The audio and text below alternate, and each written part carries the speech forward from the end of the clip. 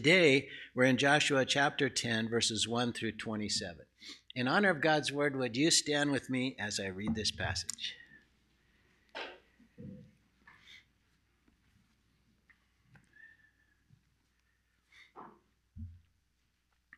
As soon as Adonizedek, king of Jerusalem, heard how Joshua had captured Ai and had devoted it to destruction, doing to Ai and its king as he had done to Jericho and its king, and how the inhabitants of Gibeon had made peace with Israel and were among them, he feared greatly because Gibeon was a great city, like one of the royal cities, and because it was greater than Ai, and all its men were warriors.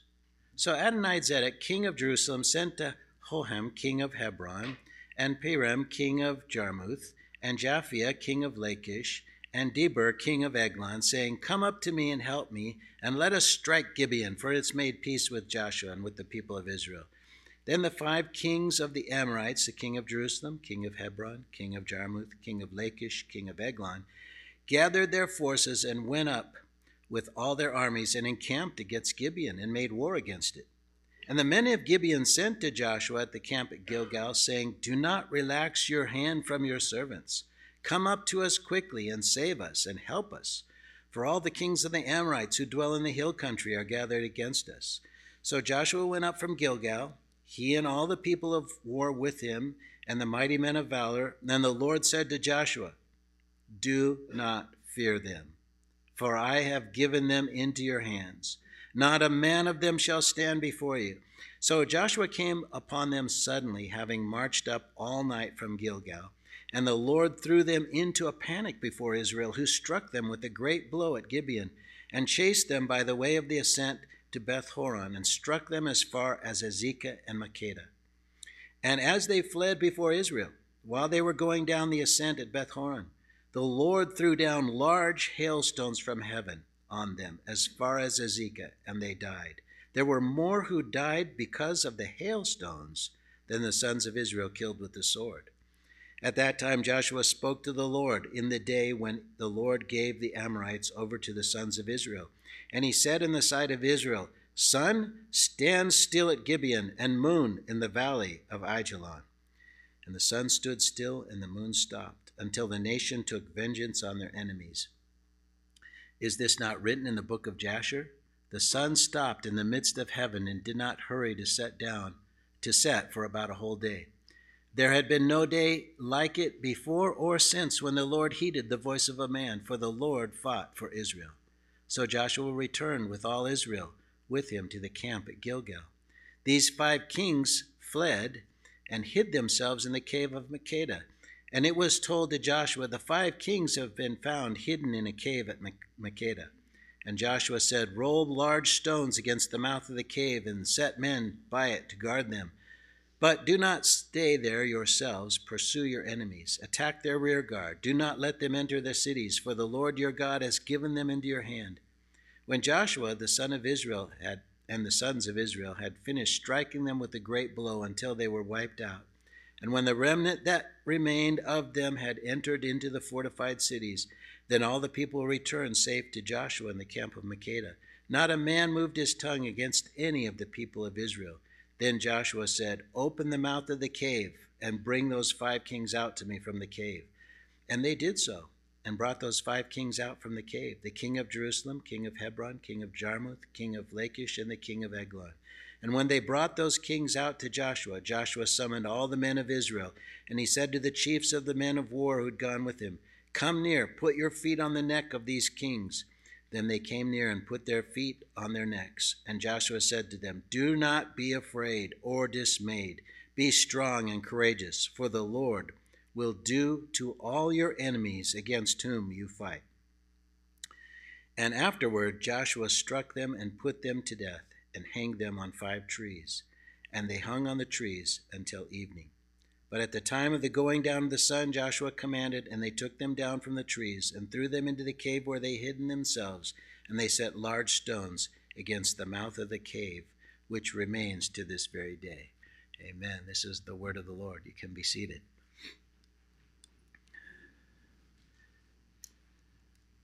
So as Kip so eloquently reminded us of this past passages that we've been going through. Israel had gone through some really painful lessons.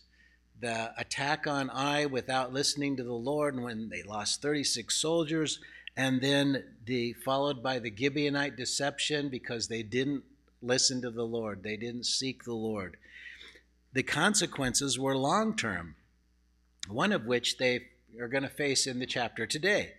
The leaders of Israel were commended for keeping their oath in that alliance with Israel. That the people didn't like it. The people all complained about it. The people wanted them to break their oath, but they knew that they had sworn in the Lord's name, so they had to keep the oath with Gibeon. And now that commitment that they made, that the leaders of Israel made, was about to be tested. So again, verses 1 and 2, as soon as Adonizedek, king of Jerusalem, heard how Joshua had captured Ai and had devoted it to destruction, doing to Ai and its king as he had done to Jericho and its king, and how the inhabitants of Gibeon made peace with Israel and were among them, he feared greatly, because Gibeon was a great city like one of the royal cities, and because it was greater than Ai, and all its men were warriors. Now, the king of Jerusalem is named Adonizedek, and that means Lord of Justice. Or you could also translate it as leader of retribution, which is kind of fitting for what he's attempting to do. He's about to meet the real Lord of Justice.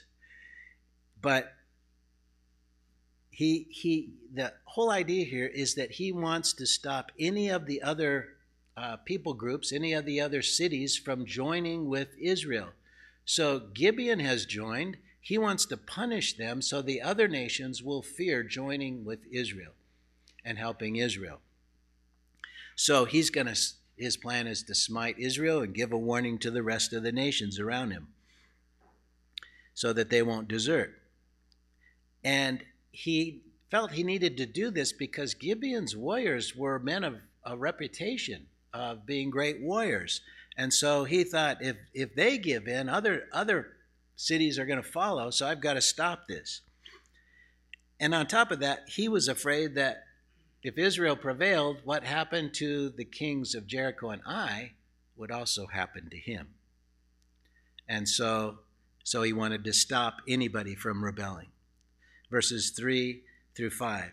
So Adonizedek, king of Jerusalem, sent to Hoham, king of Hebron, and Piram, king of Jarmuth, and Japhia, king of Lachish, and Deber, king of Eglon, saying, "Come up to me and help me. Let us strike Gibeon, because it's made peace with Joshua and with the people of Israel." Then the 5 kings of the Amorites, the kings of Jerusalem, of Hebron, of Jarmuth, Lachish, and Eglon, gathered their forces and went up with all their armies and encamped against Gibeon and made war against it. So those 5 kings that were in the south of Israel, this is south of Jerusalem and south, got together and followed this king, Adonizedek, in trying to punish Gibeon. It's kind of interesting to me that all that they knew, you wouldn't think news would, they don't have smartphones and they're not watching TV, but they knew about what was done to the king of Jericho. They knew about the fall of Jericho. They knew about the fall of Ai. They knew Israel's leader was named Joshua. They had quite a bit of information. And even though they knew all these things that the God of Israel had accomplished through Israel, they thought they could still resist them. They thought that they were powerful enough to resist the God of Israel. People today make the same mistake, don't we? We think we can get away with resisting God, but you can't. So just as Jericho and Ai knew about Israel's deliverance from Egypt and their victories in the wilderness, Adonizedek knew about those victories too. And since we know that Rahab knew about those things, remember before Jericho fell, surely word had spread throughout the whole region. So they're thinking this is the only way to stop them, is to all join together and attack. So verse 6, and the men of Gibeon sent to Joshua at the camp of Gilgal, saying, "Don't relax your hand from your servants. Come up to us quickly and save us and help us, for all the kings of the Amorites who dwell in the hill country are gathered against us." So Gibeon sees all these forces coming against them. They send a scout out to go tell Joshua what was happening. I call this a Holy Spirit setup. Because if this didn't happen, Joshua would have had to go to each walled city one at a time and conquer each one. But God brought them all together all at once so Joshua could deal with them all at one time. Adonizedek's fear really hastened his demise. His good idea of punishing Gibeon was going to be his undoing. And Gibeon's plea was for Joshua to push on in his war in that region. Don't relax your hand. In other words, we know God's given you this whole area, so come on, do it. And in the process, save us. So instead of being a warning to the allies of the region not to join with Gibeon, it really became a warning to them that they better not fight Israel.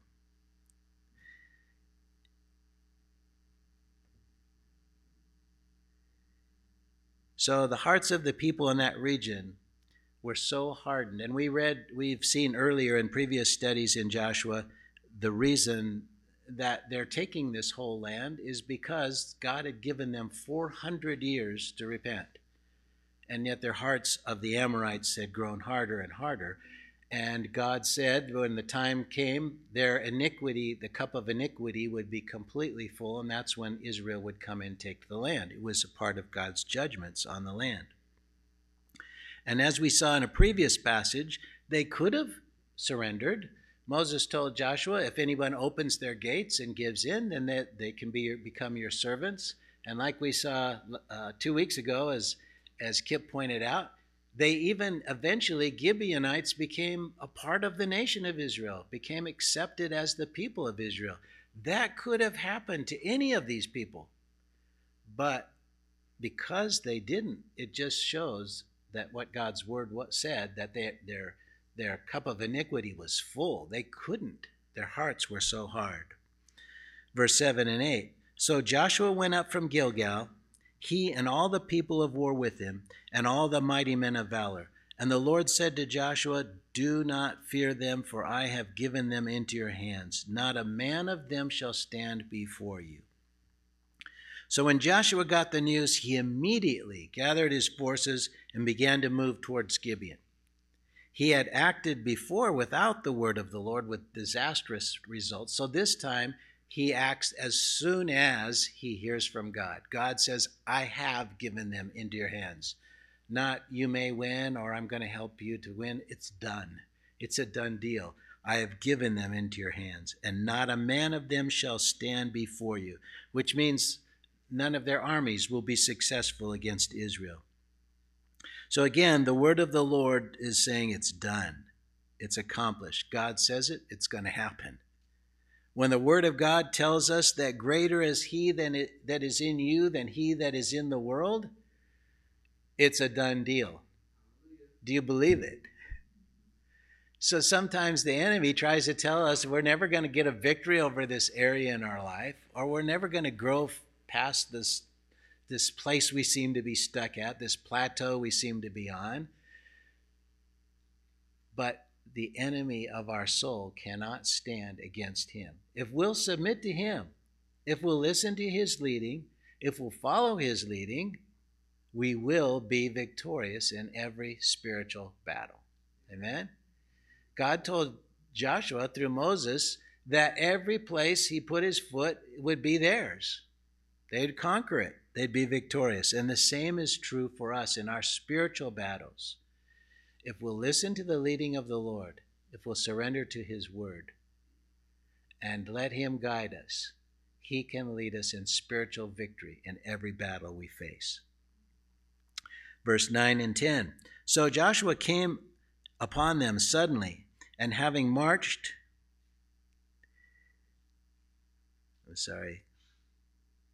my computer just did a little trick on me.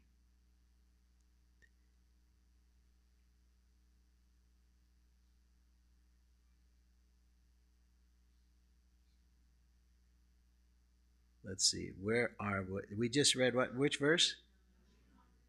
Verse 9? Oh, it's on the screen. All right. Thank you. I found it. Okay.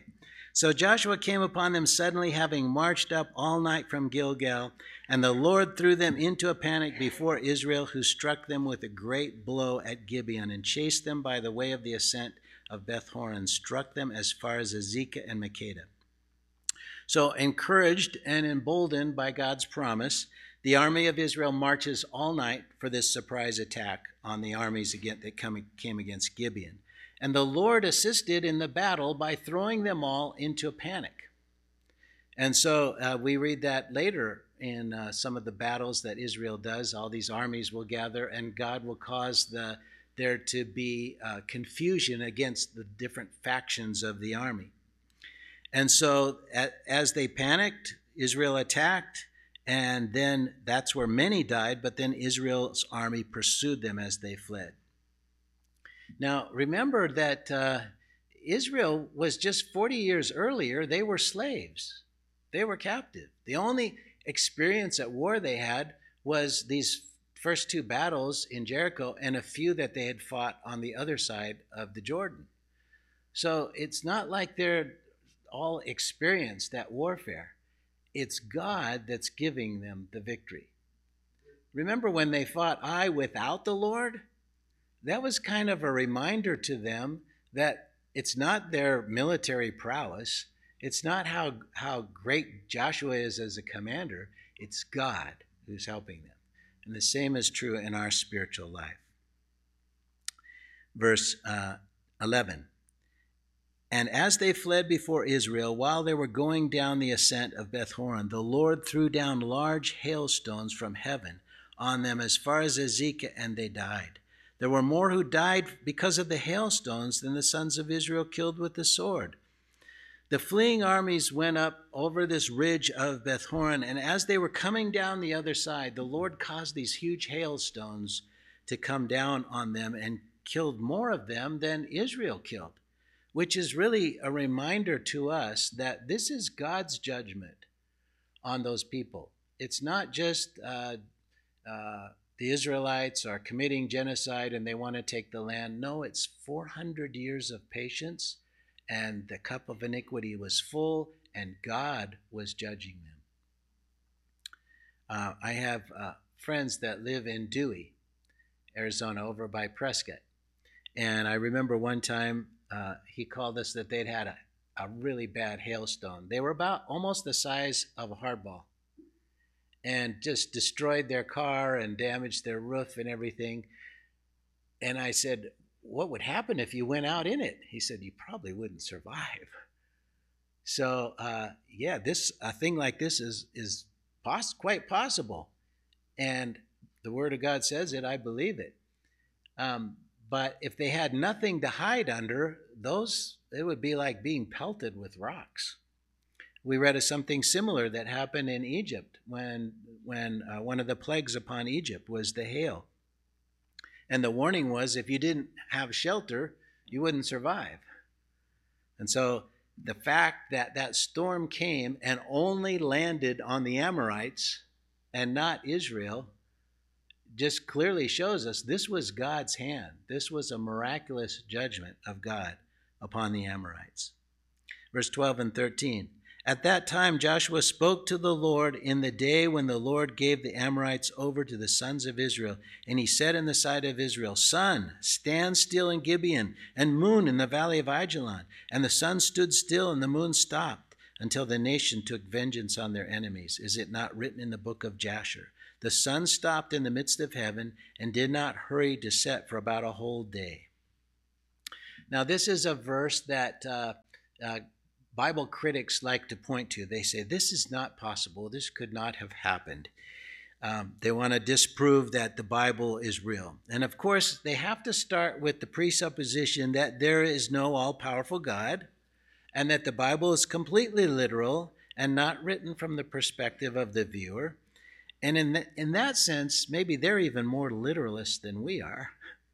We readily accept the fact that Joshua was reporting or speaking about the way things appeared to him, while we know the earth is rotating around the sun. But critics would then say that the earth stopping its rotation would be catastrophic. There would be tsunamis of unimaginable magnitude, among other catastrophe. But that's because they don't believe there's an all-powerful God who is in charge of everything and that miracles are possible. There are 5 main interpretations of this passage that I could find in Scripture, in commentaries, I'm sorry. The 5 main approaches are the earth stopped rotating, just kind of like it says. The other is the sun's light lingered. The sun's light was blocked. There's a possible mistranslation here. And a special sign was involved. And lastly, that the whole passage is figurative. Howard's own position is to favor the figurative option, seeing the unique day's existence not because of some extraordinary astronomical phenomenon, but because the Lord listened to the voice of a man and fought for Israel. An alternative explanations abound. One is that there was a solar eclipse on September 30th, 1131 BC, or the passage of the planet Mars came within 70,000 miles of the Earth in 1404 BC, which is near the right date of this event. However it happened, and I don't know how it happened, but I believe that it happened like the Bible says, and that the day seemed to be twice as long as a normal day.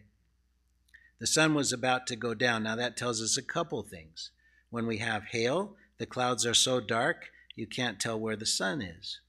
The huge hailstones were obviously not a natural event. They were literally heaven sent.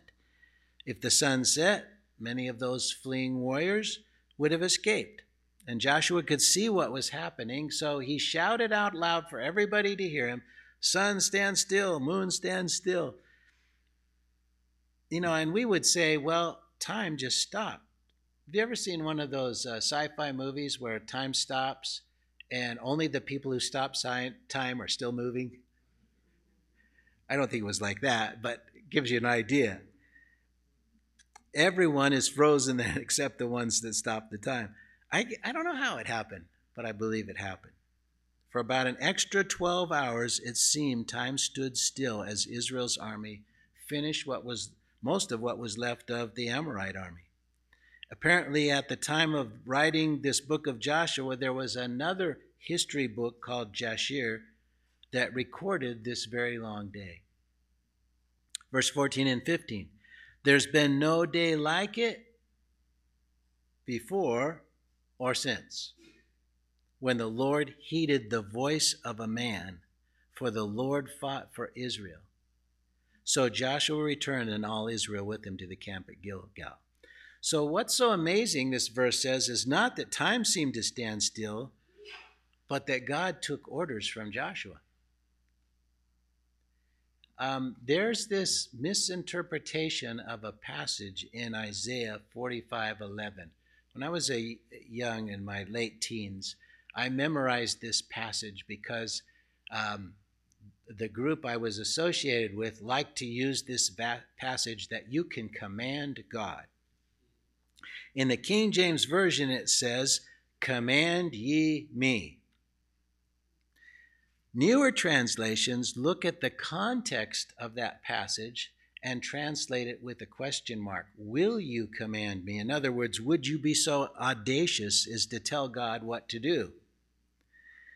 So there are these folks, and I was one of them once, who went around and prayed, "Lord, we command you to do this," or you said, "Command you me, so I command you." Well, I believe what that Isaiah 45:11 is saying is that's a pretty audacious thing to do. You better be careful when you do something like that. But Joshua could do it here because it was God's will in this particular situation. He, led by the Holy Spirit, he carried out God's instructions to extend that day until the enemy was almost entirely defeated. In the New Testament, we're told to ask, to seek, and to knock, and to come confidently before the throne of grace the throne of grace to find that help in time of need. But that's very different from commanding God. We're also told that if we ask anything according to his will, he hears us. And that's what Joshua did. But the scriptures also warn us that when we ask and do not receive, it's because we're asking according to our passions. We can be confident in our prayers when we know we're praying God's will. God intervened that his will might be done on the judgment of the Amorites. And we call such supernatural intervention a miracle. In this case, it was a miracle for the cause of judgment, but also providing that new home for the tribes of Israel. And when that happened, I imagine Gibeon was reassured that they made the right decision. Otherwise, those hailstones would have been on their heads. Are you on the right side in this cosmic battle over the souls of men? Have you chosen the all-powerful and good God who loves you and doesn't want you to perish? When you join his side, it doesn't mean you won't have battles. If you join this spiritual army, you will have to fight the forces of darkness that would hinder you. But you can know that you are on the winning side, and you will see him act on your behalf in amazing ways. Jesus is preparing a place for us too, a home for us, like he was for the Israelites. That place is completely free of all evil, for the Bible predicts that the armies of this world will unite and try to stop him, but nothing can stop our God. Amen? That place that he's preparing for us is free of all evil, even the evil that's within us, and will be our home more so than any place you've ever experienced in this life. The closest thing here we have is a group of believers who love Jesus and one another. You know, every time when I go away, every time I come back, I enjoy my home, but it's not home. This is my home. You're my home. My brothers and sisters in Christ are my home. So on this time away, I got to be in my home in another place because I got to spend time with my brother and sister in Christ over there and their family, the family of believers there. And I was home there. But someday we'll really be home. I'm looking forward to being home. Home with my Savior. Home with all my brothers and sisters. Home with my brothers and sisters that have gone before me. This is from Pastor David Jackman. He says, we need to constantly relearn that lesson in our lives whenever we face situations of danger, difficulty, or complexity. God's back is never turned. Nothing can slip into your life without his knowledge. Nothing can happen to you with his eyes closed, because behold, he who keeps Israel neither slumbers nor sleeps. We can sleep because he never does. Divine sovereignty embraces a wisdom that is infinite, a power that is total, and a rule that is absolute. One of the great foundations of our faith is that we know that nothing occurs outside the sovereign will of God, who works all things together for the good of his people. What look like impossible circumstances to us are within his knowledge and control. In fact, he's actively working out his good and perfect will through them. Verses 16 to 21.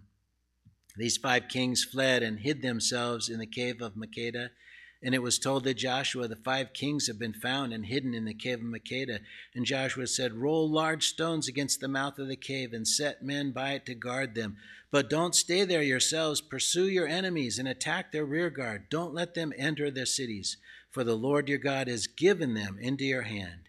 And when Joshua and the sons of Israel had finished striking them with a great blow until they were wiped out, and when the remnant that remained of them had entered into the fortified cities, then all the people returned safe to Joshua at the camp of Makkedah.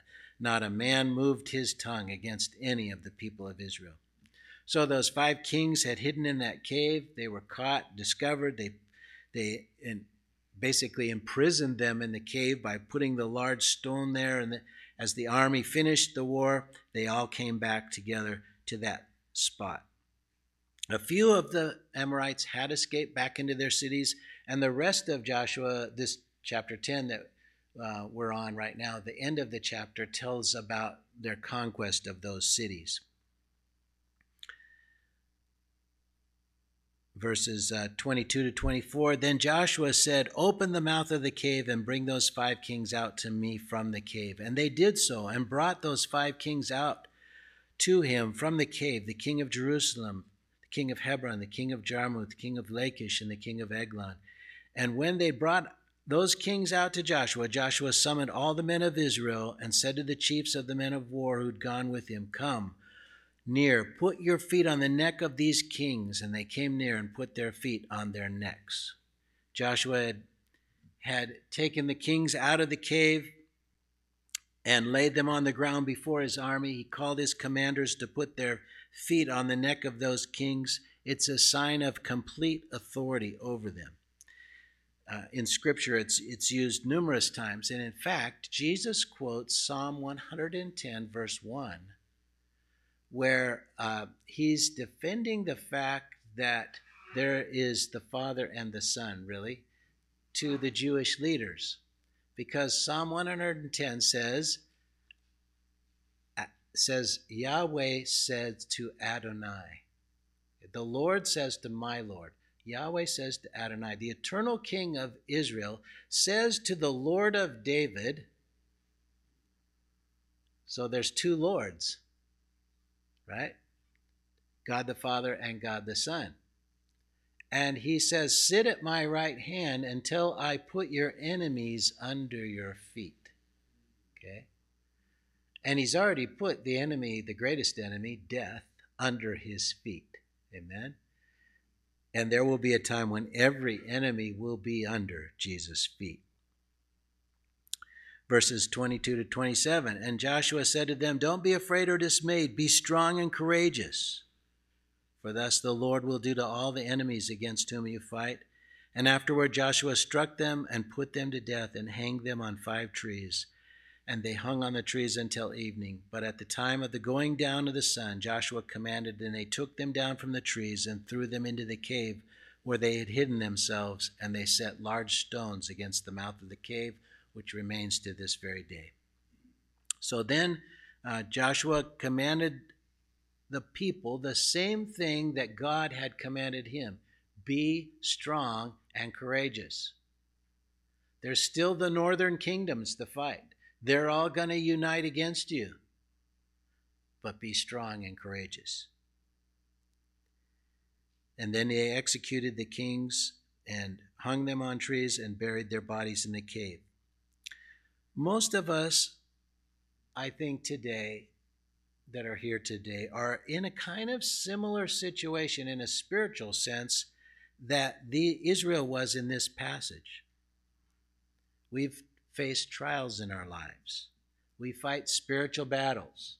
We've had some losses. We weren't listening sometimes, but the Lord keeps after us and teaches us and brings us victories.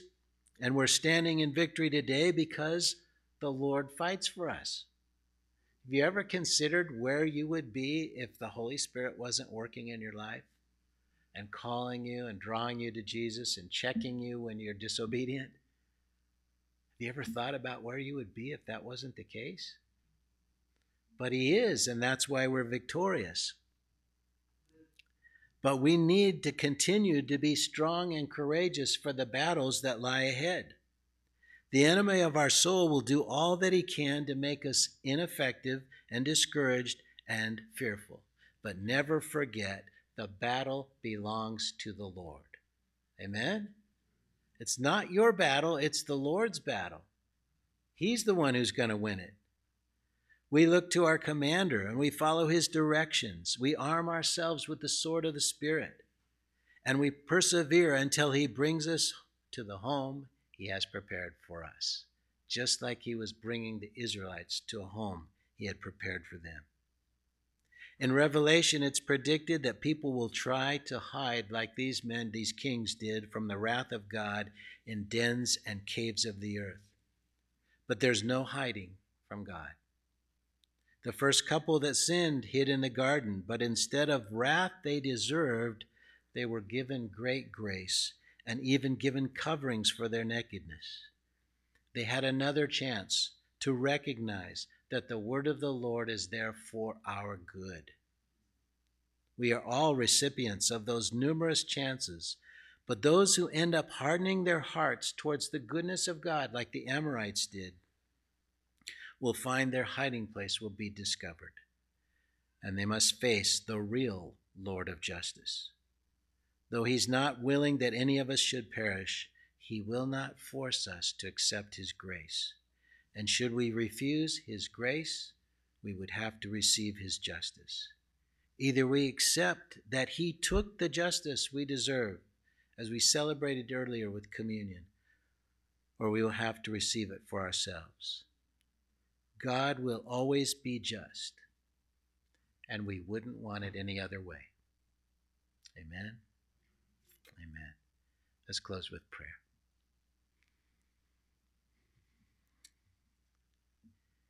Thank you, Lord. Lord, thank you that we are constantly drawn by you, constantly helped by you, constantly encouraged by you, that you're constantly fighting the battles. Where would we be without you? Thank you, Lord, for this physical parallel of a spiritual reality that we face today. Sometimes our battles seem insurmountable, but there is nothing too hard for you. And Lord, this morning I pray if there's someone here who thinks that they're beyond your reach, they're beyond your help, that they would hear this message, that nothing is too hard for you, that you are for them and not against them, and that you can make them victorious because of your life in them. Lord, as we go, help us to remember that we are in a war and that we will fight until the day we're home, until the day we take the land that you have prepared for us. So help us be diligent, help us not fear, but be courageous in this battle, and help us persevere to the end because of your life in us. Thank you, Lord, for what you've done for us. Thank you for our time of worship this morning and our time together. Be with us throughout this week, we ask in Jesus' name. Amen. Amen. And now may the Lord bless you and keep you and make his face shine upon you and be gracious to you, lift up his countenance upon you and give you his peace. Amen. God bless you.